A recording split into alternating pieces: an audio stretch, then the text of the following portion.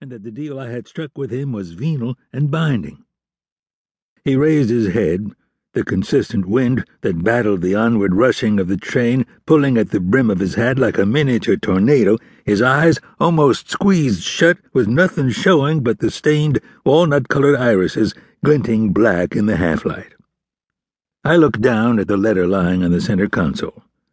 The postmark was from a week ago, and the return address was Gillette in the Iron Horse subdivision, which was located on the other side of the rumbling coal cars. Gillette was in Campbell County, technically out of my jurisdiction as the Absaroka County Sheriff. My daughter was having a baby in a matter of days, and I was supposed to be visiting her in Philadelphia. Instead, I was here, helping Lucian resolve his debt to a dead man. A barely audible whine keened from the back seat, and I reached around and ruffled the fur behind Dog's ears. The combination St. Bernard/German Shepherd/dire wolf glanced at Lucian. The brim of my mentor's hat was pressed against the crown of his forehead, making it seem as if he was galloping at high speed like some soul-damned ghost rider in the sky. I thought about how easy it would be to just throw the big 3/4 ton into reverse and back out, turn around and take Route 1416 back up to the Gillette Airport to jump on a plane, but they likely wouldn't allow dogs, so that was out. Wondering what it was I was doing here, other than playing the role of chauffeur, I leaned back into my leather seat and felt the pressure of my Colt 1911. Maybe they'll have this talk and then we'll turn around and go home. I looked at Dog again, but he didn't seem convinced. Turning back and watching the old sheriff stare at the train, I sighed. Yep, me neither.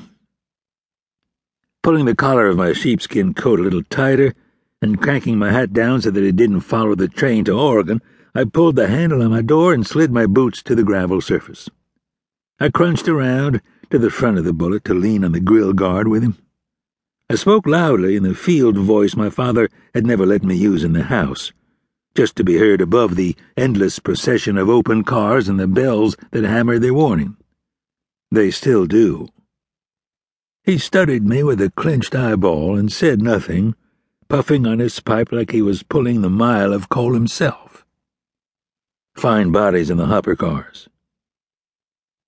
The ass end of the train went by, another disappointment in that it was not a caboose, but rather another set of locomotives helping to push from the rear, and I got that familiar feeling I always did whenever a train passed, that I should be on it.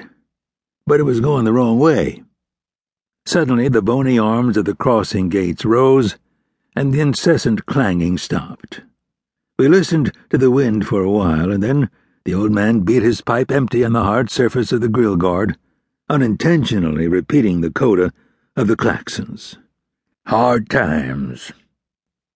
With this singular pronouncement he turned and climbed back in, leaving me watching the skies peeled back in folds of gray, darker and darker to the horizon.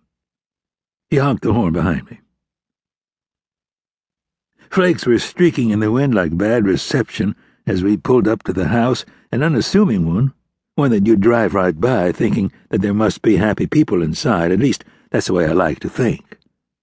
We both sat there, dreading what was coming. He cleared his throat and started to say something. What? Gazing out the side window at a deflated Santa Claus that looked as if it might have over-imbibed in holiday festivities, he grumbled, Boom or bust. What? Oil, natural gas, and coal. They used to have bumper stickers over here that read Campbell County. Give us one more boom and we won't screw it up. He continued to study the Santa, looking even more like it might have arrived in the bottom of a train car. Used to see a woman here back in the day. Used to drive over here on Sundays. She lived alone in his big old house and had money. Used to like spending it on me. Never saw her out on the town, never mentioned other men, never bothered me calling or anything like that, and was always glad to see me. Whenever we got together, we'd end up in motels over in Rapid or up in Billings. We'd mix drinks in this big champagne gold 62 Cadillac she had. Whatever happened to her? He stayed like that for a moment, not moving, and then nodded.